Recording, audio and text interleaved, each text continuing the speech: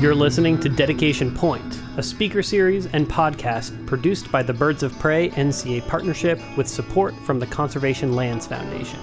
I'm Matt Podolsky. Before we jump into today's episode, I need to share a quick update about Snake River Raptor Fest, the annual event hosted by the Birds of Prey NCA partnership. Last year, we were forced to host a virtual-only event, so we're extremely excited that this year's festival will feature an in-person gathering with live music, kids' activities, food trucks, beer, wine, and live birds of prey at Indian Creek Winery in Kuna, Idaho on Saturday, August 28th. Tickets are free, but must be reserved ahead of time. Check out our website at birdsofprey.ncapartnership.org or check out our Facebook page to learn more. During the week leading up to our in-person event, we'll be featuring a series of virtual presentations featuring raptor conservation work and research being conducted in the Snake River Birds of Prey NCA. All of these presentations will be live streamed from our Birds of Prey NCA Partnership Facebook page. There's a schedule posted on our website. Anyone who's been listening to the interviews that we've produced as a part of this series has heard about some of the impacts that climate change are having on the Snake River Canyon region. Increasing temperatures and changes in precipitation have changed how raptors interact with this landscape and have also dramatically increased the risk of wildfire. When the native shrubland habitat burns under these conditions, it becomes extraordinarily difficult to replant native shrubs and restore the ecosystem to its historic condition. Today's guest is an expert on climate adaptation and was the lead author of a recent paper outlining a new approach towards land management that takes into account the dramatic climatic changes that are an inevitable part of our future.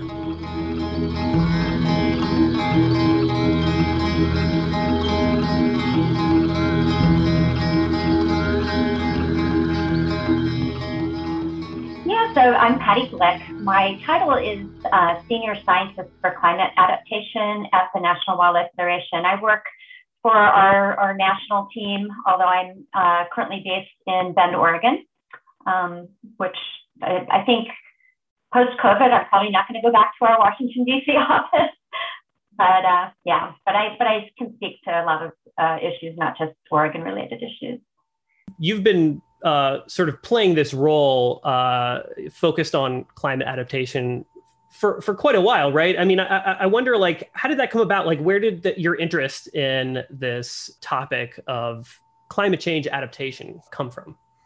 Well, it's interesting that I've actually been working on climate change since the early 1990s. It kind of ages me. At the time, it was really starting to gain a lot of traction and attention. The United Nations Framework Convention on Climate Change had been established in Rio. I think it was 1992.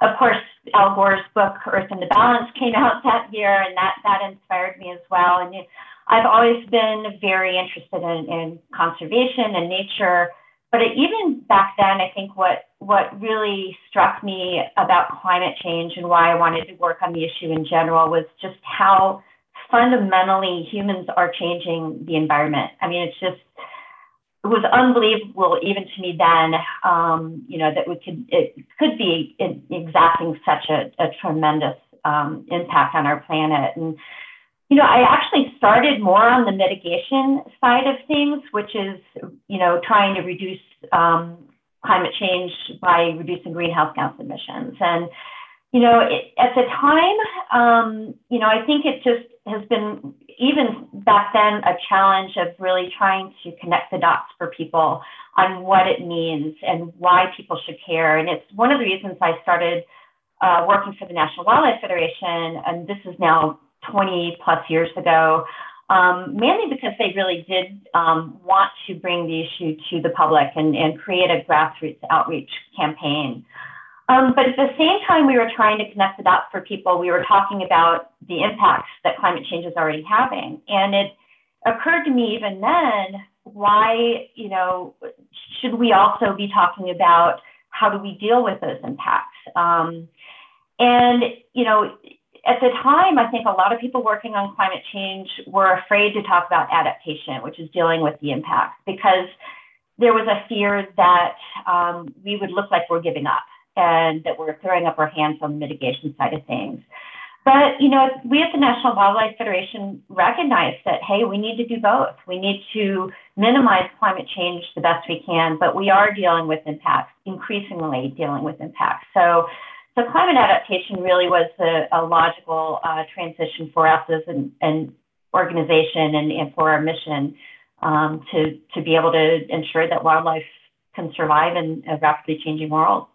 I wonder if there was like a moment or something that happened that sort of made you realize like, oh, we need to focus on adaptation in addition to mitigation, Yeah, again, a lot of it was just already seeing striking changes right in front of us. For me, I spent a lot of time at the beach and, coastal issues, sea level rise, increasing storms, it's right in front of us.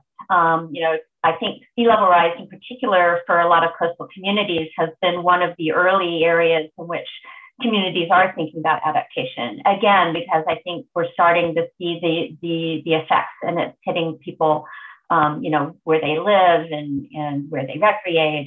And so a lot of my early work within the National Wildlife Federation was looking at the potential effects of sea level rise on coastal habitats and species, but also to coastal communities. And it's, the issue of adaptation then has grown, in other ways. I think, especially if you look at what a lot of the national parks are seeing, coastal parks, of course, but here in the West, the wildfire seasons alone, I think, have been a real wake-up call for not just parks, but communities out here that are facing real risk. We talk about climate change adaptation, right? And I think like big picture, I think a lot of people understand what that means, right? It's adapting to the changes that are already happening or the changes that are inevitable as a result of climate change. But like, I think a lot of people have a hard time like wrapping their minds around like, well, what does that mean? Like what are some, like maybe you can talk about like some of the like early examples that you worked on that you would put into that category.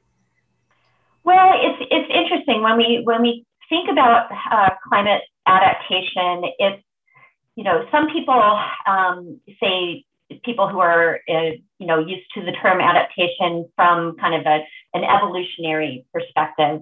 Yes, there's some of that to it. There's some natural adaptation that certain species might be able to take, say, moving to areas that have that are more climatically suitable.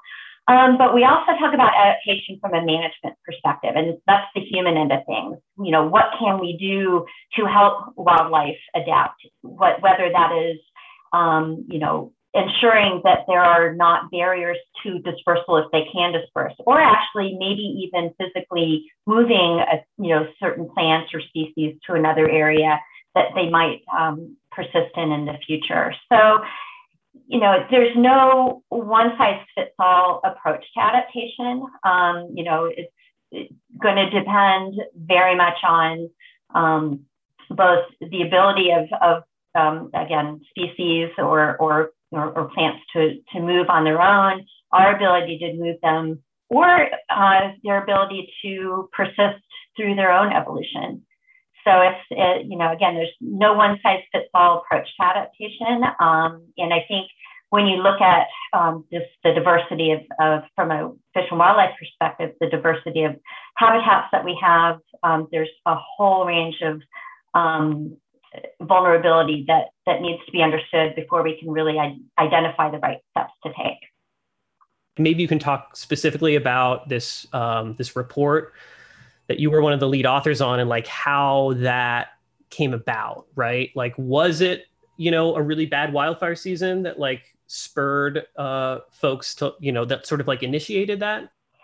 Well, so the National Park Service actually has been concerned about climate change for quite some time. It was actually 20 years ago that they chose to move the lighthouse at Cape Hatteras National Seashore, because it was already being affected, as we talked a little bit about before, with sea level rise and erosion.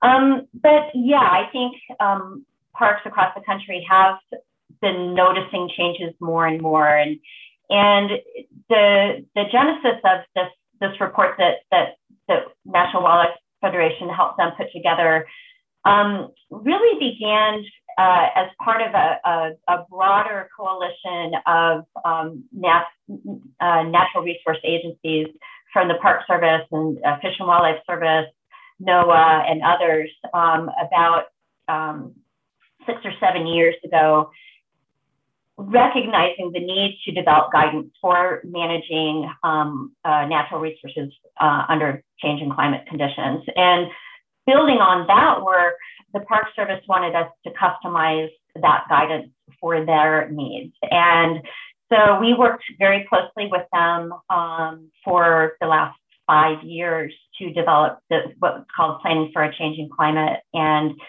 it very much reflects their vision.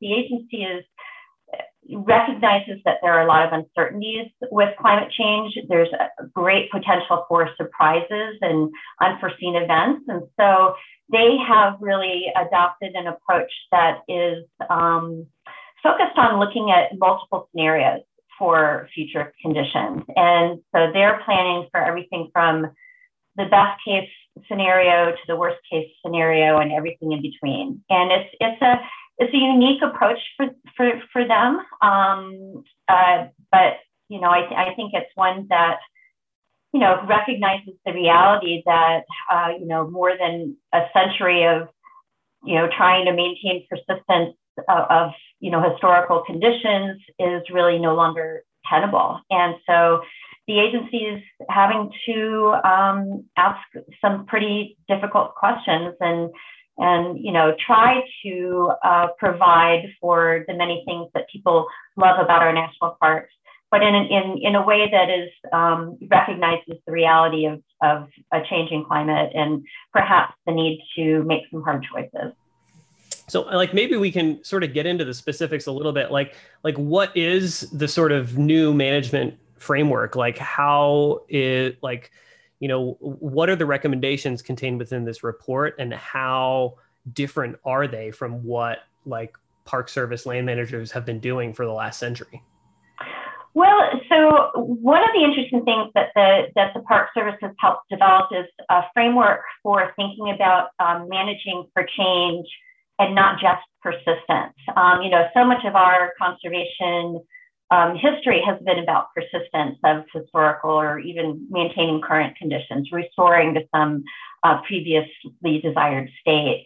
The reality is that with conditions changing so much, the ability to maintain persistence, say of even namesake park features like glaciers and Glacier National Park,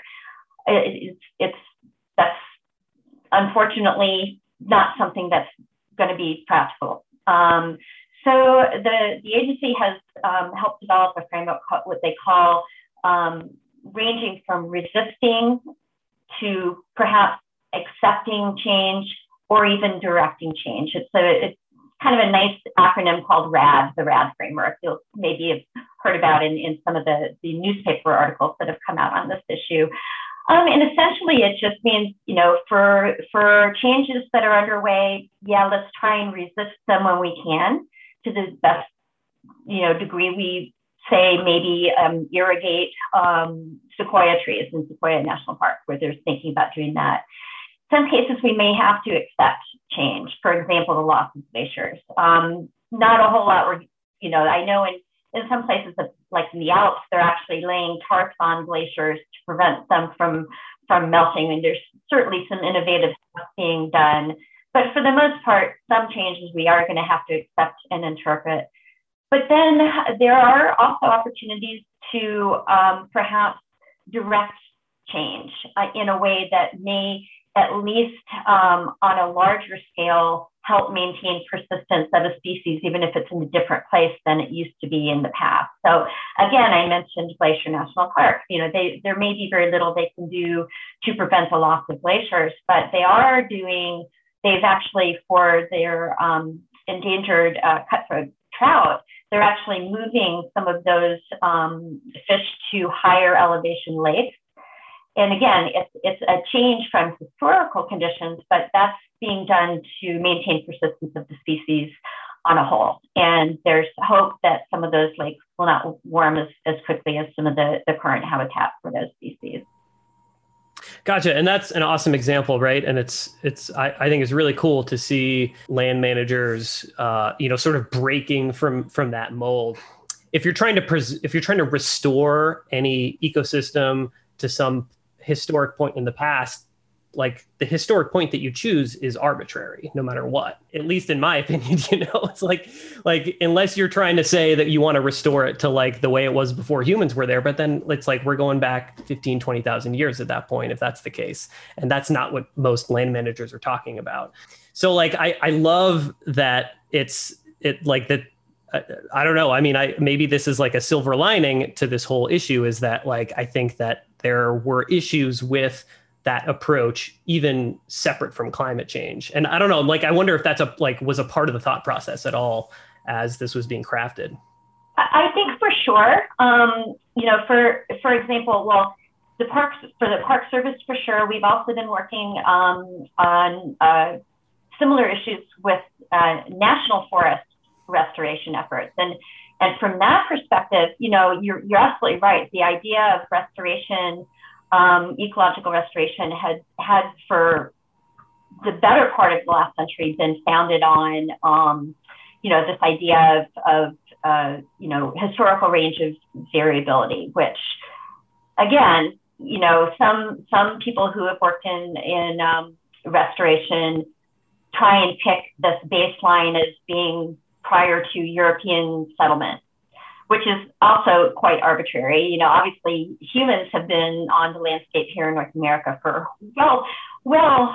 thousands of years. So there's that prior, to European settlement is very arbitrary anyway. But from a climate change perspective, we're looking at change, even if you're looking at historical range of variability over the past 800,000 years, where we've seen carbon dioxide emissions go up and down. It's never really been lower than about 150 parts per million to 300 parts per million. Now we're at like 450, we're over 400 parts per million. And, from a geologic time scale alone, that's a blink of an eye. So this idea of maintaining some historical range is we've already thrown that baby out, So it's a challenge for just the practice of restoration. It's almost like you have to restore forward. And what does that look like? What does a desired future condition look like?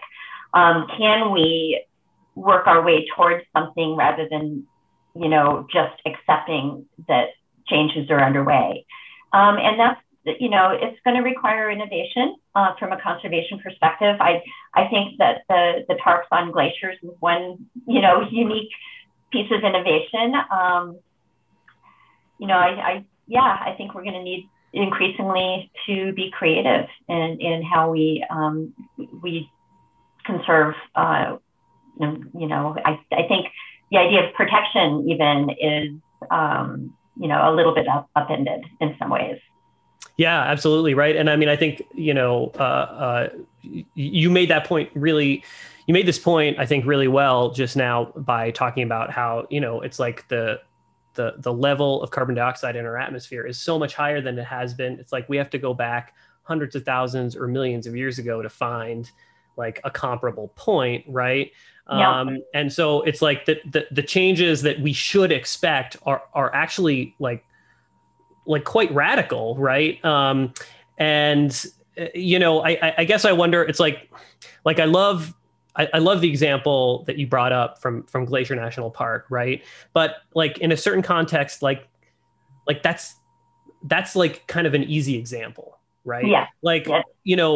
And I wonder if we think about something like Joshua Tree National Park, right, where like the namesake of the park almost certainly won't be there for much longer. And so it's like one of the things that I think about a lot in the context of land management is like, if like, does the boundary of the park change, right? Like, because you created Joshua Tree National Park, if there aren't Joshua trees there, it's like I could imagine a climate adaptation approach where you're like, let's intentionally plant Joshua trees in an area where we expect, based on climate modeling and habitat, that will be good for them with all of these dramatic changes that happen. But that area is going to be well outside of the current park boundaries. You know what I mean?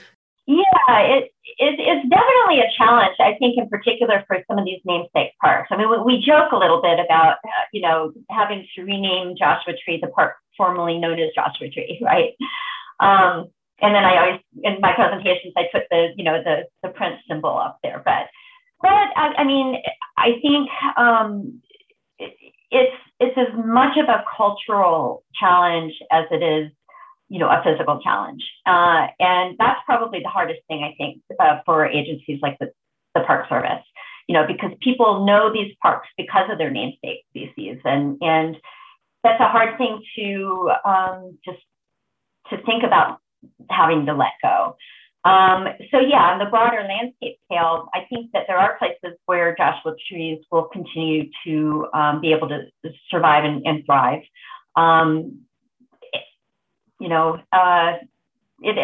It's kind of it's a values-based question as much as it is a science-based question. I think perhaps that's why I think that the work that the National Park Service is doing to help people understand the impacts of climate change is especially important, because it does speak to people. Again, I mentioned one of the reasons I've been at the National Wildlife Federation is they really found their work on building grassroots support for protecting, our environment. And I think the Park Service's role in that is as important as what the managers are doing on the ground in their management work. So, yeah, absolutely. So, as you were working on this report, right? I mean, surely you were working directly with Park Service employees. Yes, yeah, this was very, very much a collaborative effort. We in their vision, for sure. Yeah. So like, I guess my question is sort of like, what sense do you get as far as like the folks who, because, you're talking about sort of like this culture shift that needs to take place, right? And it's like, do you get a sense that the folks, like the managers, the folks who are working on this issue for the Park Service, like how open are they to some of these like more radical ideas, right? Like, and I'm using Joshua Tree as an example, but I think there's lots of examples of this, right? Like even if a particular species isn't the namesake of a park, right? It's like the things that managers have been like tasked with, protecting, I guess, for lack of a better word, conserving over these many, many decades. Like they're going to have, in order to maintain like that conservation ethic, it's like we're going to have to think outside of the current boundaries of Park Service sites, right? For sure. Again, I think for a lot of the on the ground folks within the Park Service, I mean, their mission is about protection even they talk about into perpetuity, forever. So again, I think in particular, leadership within the agency recognizes this big picture, but and that's why this guidance is so important, because I think that it helps the managers recognize that there is space for them to think about achieving their mission, even in spite of some of this change. It gives them, I don't think it's uncover it, but it does give them, I think, permission to recognize that there are changes and that there are challenges to managing parks in these conditions, and that they have the ability to think outside the box, if you will, and outside the park. I think as well, we're starting to see a lot of collaboration between national parks and neighboring lands. in part because of this need to think more holistically about our ecological systems as we're experiencing rapid change. We're seeing, from one part to another. There's another really good example. Places like the Indiana Dunes National, I don't know if that's a lake shore. I can't remember what that park is called.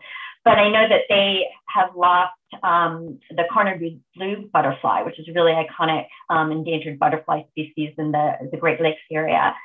But the Apostle Lakes area doesn't currently have the Corner blue butterfly, but they're actually thinking that their park might be able to support the butterfly in under changing climatic conditions. They think that they can plant lupin, which is an important food source for the or nectar source for the butterfly, and so they're actually thinking about maybe introducing the species up there. So that's a new goal for that park. It's kind of park to park collaboration, but thinking about climate change has opened that kind of decision making up.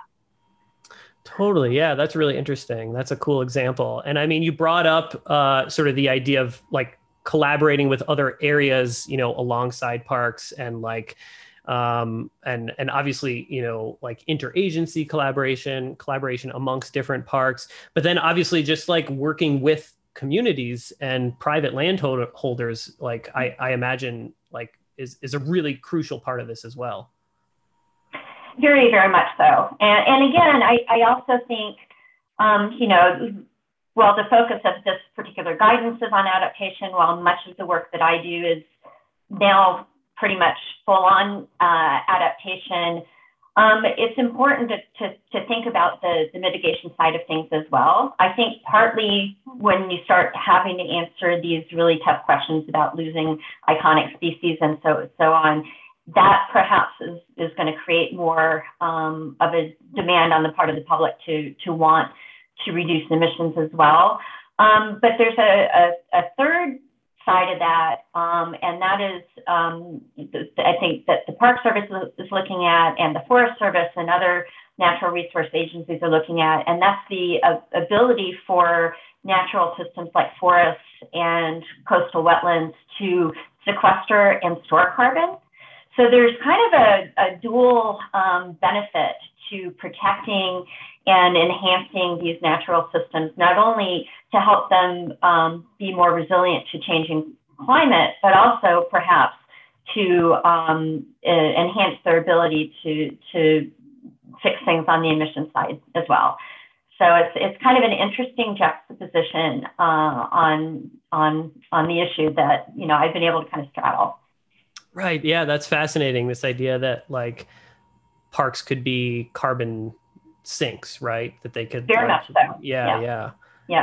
But that takes being mindful of the threats of climate change, because you look at how quickly, with these mega fires that we're seeing in the West, how quickly that carbon can be emitted once those fires start. So it requires, kind of a dual thought of making sure that these systems are not at risk from these catastrophic fires. So doing things like prescribed burns, which the Park Service has long done, and increasingly doing so on other natural resource lands as well.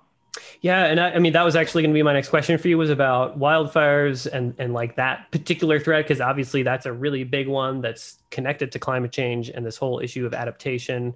And I mean, I actually like had this awesome experience. Like my very first job, like wildlife related job, was a student conservation internship at Lassen Volcanic National Park. And I remember I got a chance to like work with some of the folks, some of the folks doing wildfire work, and it was all prescribed burns, right? And like I had a chance to talk to the fire ecologist, and it was like, oh yeah, we're this park on the cutting edge, and we're doing like more prescribed burns than any other parks, and it was really cool, right? But like obviously it can't just be happening in national parks, right? It's like those prescribed burns, I mean, it's like a massive undertaking, right? Because it's like drought and increased temperatures as a result of climate change, but also just a century plus of fire suppression in a lot of these areas.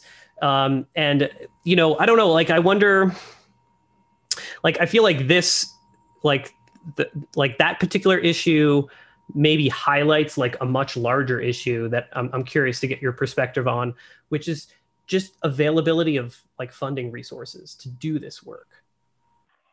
Yeah, it's certainly a real challenge. You know, again, I can bring some examples from the Forest Service work that we've done. You know, for a long time, they're you know, having to spend much of their budget on things like fire suppression, historical fire suppression. You know, different forests have evolved under different types of fire regimes, but there has been throughout many of the forests out in here in the West. You know, historically, they, you know, frequent low severity fires have been, you know, for forests like the one I live in, a natural part of you know, the ecosystem. But since we've suppressed, yes, we're starting to see forests that are unnaturally dense.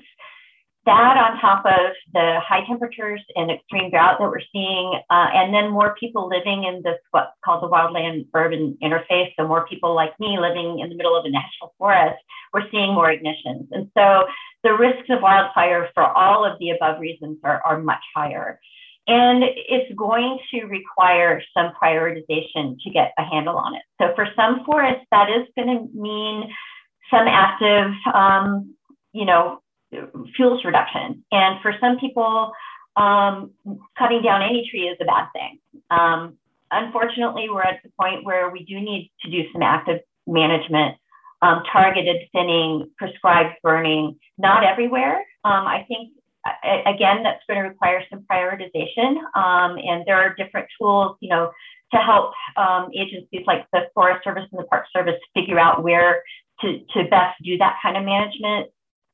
Some places we actually may need to just let fires do their own job and burn. But, you know, luckily there have been some policy changes, some important rules changes within the Forest Service that are freeing up funds to do that kind of proactive management. And I think there just needs to also be this recognition that, you know, restoration of forests may not look like restoring forests to what they were 200 years ago or 400 years ago.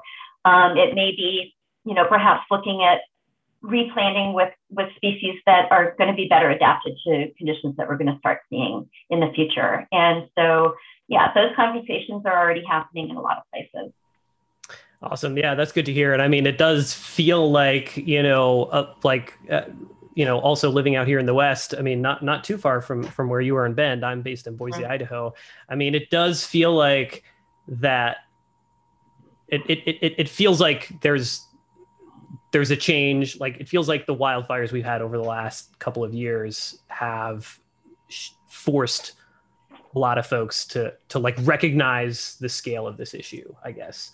I think that's true. I think just like sea level rise and hurricanes have, you know, woken people up on coastal areas. I think the wildfire seasons that we've been experiencing out here definitely been a wake up call. You know, and you hate to admit, you know, I've been working on this issue for 3 decades. I wish we were much further along. And 3 decades ago, I thought we would be a lot further along on the emission side of things than we are. Unfortunately, it has taken experiencing, you know, extreme hurricane seasons and extreme wildfire seasons for people to kind of be waking up to the issue. But, you know, I'm hopeful that it's not going to take another 3 decades of even worse challenges for us to, you know, finally actually be making a difference on this. Yeah, absolutely. You know, I don't think, you know, and again, even though I kind of unfortunately see climate adaptation as a focus as being a bit of job security, because, you know, we're already deep in this and we're going to have to find ways to manage for the changes we're seeing. I can't imagine what changes we will see in 30 years if we don't also get a handle on the emissions. So, it's a little bit worrisome to admit. Yeah, absolutely. Absolutely. One of the things that I found myself thinking about, and I mean, I mentioned this briefly before, as I, am reading through, as I sort of read through this report, the RAD approach that you explained, like, makes a lot of sense to me. And as I was reading it, I was trying to like put myself in the shoes of a land manager, right? And like how this would work. And I was thinking specifically about this national conservation area just south of town from where I live, because just because like I'm a part of this friends group that's connected to that NCA, and like I've got a good working relationship with the land manager who's responsible for that area and their very small staff for that NCA. And so I was just kind of trying to like think about like, okay, how would somebody who is in this position, like how would they view this, and how would it maybe start to shift their approach to the way that they have been managing that area out there. And the thing that I just kept getting hung up on, right, is that like this NCA south of town is enormous, hundreds of thousands of acres, and their full-time staff is 4 people. Yeah. Right. And more than half of the habitat has already been severely degraded, right? So more than half of the native sagebrush ecosystem has already been converted to cheatgrass monoculture. And they don't have the funding to do just the most basic monitoring. So like that NCA was established through an act of Congress specifically to protect habitat for birds of prey. And they don't even have the budget to do basic monitoring of the raptors. So it's like all of these really dramatic ecosystem changes are happening. And it's just kind of like, there's been some sporadic research, like when funding can get pulled from other agencies or other sources, but like the actual land management agency, and in this case, it's Bureau of Land Management, it's not the Park Service, but like the actual land management agency doesn't have the funding to actually do what they're legally required to do if you read the act that established the area as an NCA. And so it's like, I'm trying to think about like this RAD framework. And I'm like, if I'm a land manager here, I'm just like, I can't do anything until I have the funding to even like know what's happening in this protected landscape. You know what I mean? Yeah, I mean, it's certainly an enormous challenge. I think, again, one of the things that, because it's coming from my recent work with the Forest Service, is they've really been investing in kind of public-private partnerships and trying to get engagement of communities, so that the managers themselves are not, spread too thin. And so, hopefully BLM, I think, is able to capitalize on some of that as well. The Park Service is doing similar work, but I hate to when we were working with the Park Service and others to develop the RAD framework, the accept part was really the hardest part. A lot of people are going to be on, continue to try to be on the resist end of things to the best that we can, and try and buy time for the habitats and the species that we care about. The direct part, at least, it's going to require resources and prioritization and creativity and some vision. What exactly that is going to look like is going to vary, obviously, by different regions and different types. I think the accept part is the hardest part. And for the Park Service, for example, a lot of the people think about national parks as being, the big charismatic wildlife and features. But I mean, national parks are as diverse as America. You have everything from Yellowstone and, and Glacier and, the volcanic monuments, and all the way to the National Mall, which is just historic and cultural, not necessarily natural resource focused. And so the solutions are going to be just as variable. But for all of them, particularly for the ones that I think, have an endangered species that they're lost, they're gone forever if they go extinct. Or for historic areas, if they're damaged, you can't really rebuild a historic building and have that still have the same historic significance, even though you can perhaps put in a replica. So I think the accept part of the framework is really, really difficult. But for areas like, in Idaho that are so vast and already experiencing changes that are going to be really hard to get a handle on, it's going to require some prioritization. It's so hard to like let go of an area, and especially for a lot of these managers who like witness the change. It's really hard to just accept that that's permanent. But I feel like one of the things that is also really fundamentally important to this is like adequately funding the science and research that allows us to even understand how we can direct the change. And like in this example, our NCA, it's like the Snake River Canyon has the highest nesting densities of birds of prey anywhere in North America. Nobody, like if you were to say like, okay, let's focus on the directing change, right? Like nobody knows, like what, you know what I mean? Like it's a complete unknown as to like what you would do to do that direct action, like everybody's still like, and I mean, part of that is just, it's really complex. And all of these things are really complex, but like part of it is that it would require a monumental investment, at least compared to like what is being invested in these like land management practices right now. And I mean, I remember, like I was telling you about, the summer I worked at Lassen Volcanic National Park and how impressed I was with the prescribed burn work that they were doing. Like one of the other things I remember about working at Lassen Volcanic National Park that summer was I remember the superintendent of the park calling an all park meeting and announcing to everybody that just 2 years ago, the size of the staff of the park was 3 times what it was that year. Wow.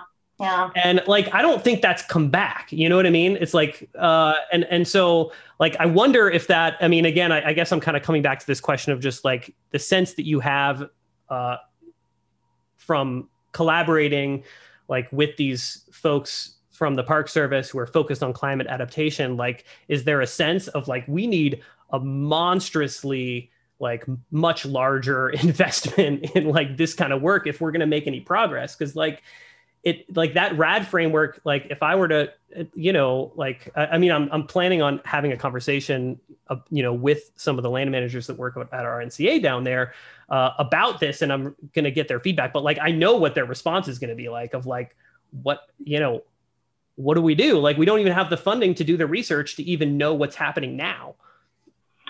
Yeah, I wish I had an easier answer other than, yes, we need to really vastly increase the amount of investment that we're making in our federal land management agencies and water management agencies and so forth, for sure. I do, and I would be curious about that conversation that you have with them. One of the things that we're developing with the Park Service's a training to actually bring this thinking specifically to those park managers and have them grapple with it, because the people on the ground are the ones who are going to really need to have, the say, they know the areas and they know the challenges and so forth. That might be, an important next step. One of the things that I think has helped the Park Service in thinking about some of this is the scenario work that they've been doing. So they've been, able to step back and think about the what if scenarios. And in doing so, they, there are some tough questions and tough challenges that they might not feel like they have the opportunity to solve. But at the same time, it's helped them in some areas find things that actually make sense across whatever unfolds. And so they may be able to be a little bit more creative in how they think about managing the parks, just by thinking outside of the box a bit. And, that might help those managers in the snake area as well. Just kind of step back, think about what some of the worst case scenarios are. Are there things that they might do a little bit differently that, maybe will help get on that direct trajectory rather than the accept trajectory? Yeah, I mean, we're hopeful that the Bureau of Land Management, will, take on some of these challenges more and more, just like the Forest Service has been and the Park Service and others. I think that agency is a little bit behind the curve in certain elements of thinking about adaptation, but, the challenges are just as great in many of those lands. I know one other area that is speaking of some of these issues of, resisting and perhaps even directing change that I do know occurs in a lot of the BLM lands has been, the expansion of woody vegetation, things like pinyon, pine, and juniper. In places in the Southwest, they've actually lost a lot of that habitat, really important habitat, to drought and beetle outbreaks. So very, very much climate-related risks there. But in other areas, we're seeing the expansion of some of that vegetation into currently desirable habitat like the sagebrush and grassland areas. How do we grapple with that? I know in some for some land managers, they're actively resisting that expansion, right? Because they want to maintain it as habitat for the raptors or sage grouse or what have you. But in others, is that an acceptable change? Or is that even a change that we might want to, enhance by planting pinyon pines in new areas where we think they might survive? Because, culturally and for certain species, those are also important habitats. So, I mean, these are really, really interesting, I think, very much value-driven questions. Yeah, for sure. But they're really important questions to have. And I mean, I think clearly like this report is like hopefully getting a lot of people sort of thinking about those questions in like a more directed way, I guess, or at least establishes a framework for thinking about it, a little bit more clearly. Very, very much so. I think just that framework and just having the fundamental understanding of the principles is what is important. And then again, I think one of the reasons why you having conversations with your friends group in the managed groups on the ground there and are going out and actually doing the trainings is the essential next step, because that's going to help people really understand, what kinds of questions that they need to start asking, if not answering outright. I think it was this New York Times article that I read about the report where they talked about like sort of the process of developing this like during the Trump administration and how it was sort of like the release of it was timed obviously to coincide with like him getting booted from office. Like, I mean, is that like, I wonder if you can talk about like what it was like developing this report, like working with Park Service employees, like under the Trump administration, and then what the decision-making process like looked like as far as the timing of release. Yeah, so I mean, in terms of the release timing, that's obviously the Park Service needs to speak sure for the whole service on that. I yeah. can't really, I don't even really know. I could answer even if I guessed. As an NGO, National Wildlife Federation, was working on climate change issues in general a challenge during the last administration. It absolutely was. I mean, there was very much a war on science, but we continued to work very closely with the agency's staff on climate change without hesitation on their part. And so timing-wise, yeah, of course, now that we have a more favorable administration, we're happy to see that this has been able to get some, probably more exposure than it might have had it been released a little bit sooner, but it's the same product that was being developed throughout. And, and I think that there's just again, because we're seeing so many changes, just the reality of having to deal with these impacts, no matter who is in office, it has hit home. So I think that the bigger factor now is, as you have mentioned several times, is getting the funding and the resources to these agencies to be able to hit the ground running on this stuff. I'm hoping that I'm keeping my fingers crossed that we're going to get like a climate conservation corps that could like step in and start implementing this and doing some of the work and some of the research and some of the on the ground kind of work required with like directing that change. Yeah, I mean, and there is a lot of discussion of just that kind of thing through, the infrastructure pieces, and it's all. Luckily, I think that there's a lot of talk of dyssynergies between a lot of the decisions that need to be made on the infrastructure side of things, the energy side of things, the natural land management side of things, and it's similar to that idea of having adaptation and mitigation, and then the carbon sequestration bridging the two. I think that a lot of that organic thinking is happening, and hopefully, again, it's not going to be another 30 years before we see change that I thought we would have seen a lot sooner than we ended up seeing. So. Right around the same time that this climate adaptation report was released, there was also this kind of high profile cover story released from The Atlantic, basically like proposing turning over management of the national parks to Native American tribes, or a coalition of Native American tribes. Like, I guess like my question is, in your role, like with the National Wildlife Federation, and like just going through this past year, and like the racial reckoning that like all of us in America have experienced, like, is that something that's like on the radar, like at National Wildlife Federation, as far as like not just looking at, as you said, imagining our future and directing change, but also like coming to terms with like the really troubling, like deeply racist history of the National Park Service?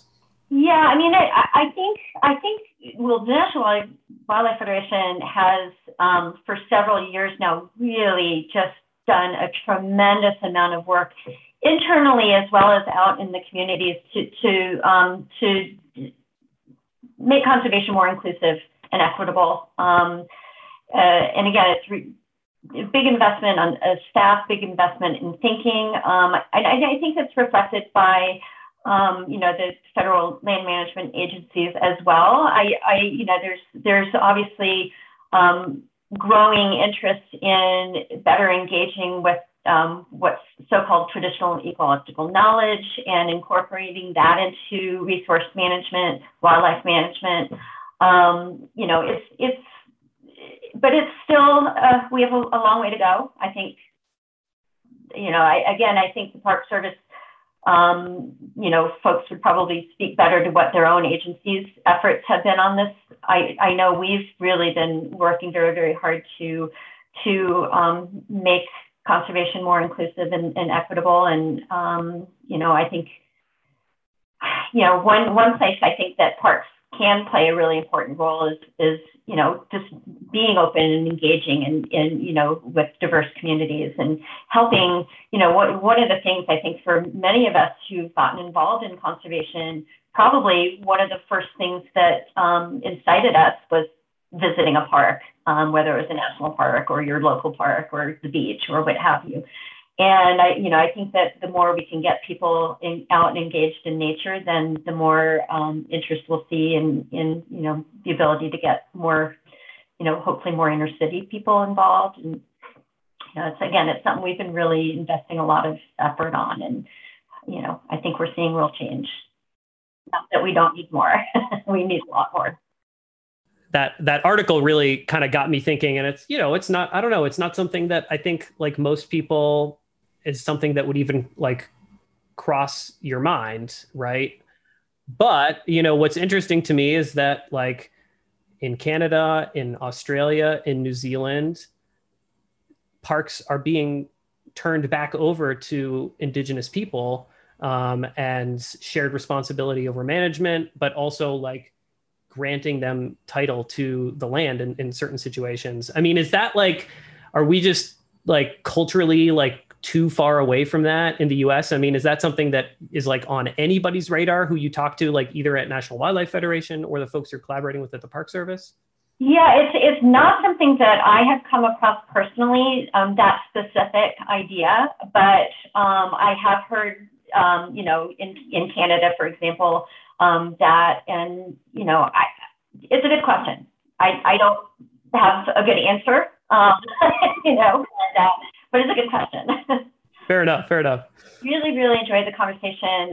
Appreciate your interest in this. And, you know, and again, I'd love to hear some of your follow-up work, you know, with some of the folks in your region, you know, and how they're thinking about this. Because for me, it's one thing to think about it from this, you know, big picture, lofty principle-based perspective. It's another to actually see this stuff being applied in real life. And I think that's really what we're hoping for. So. Well, thank you so much. This has been an amazing conversation. I really appreciate you taking the time to chat with me. Yeah, you bet. Thanks again.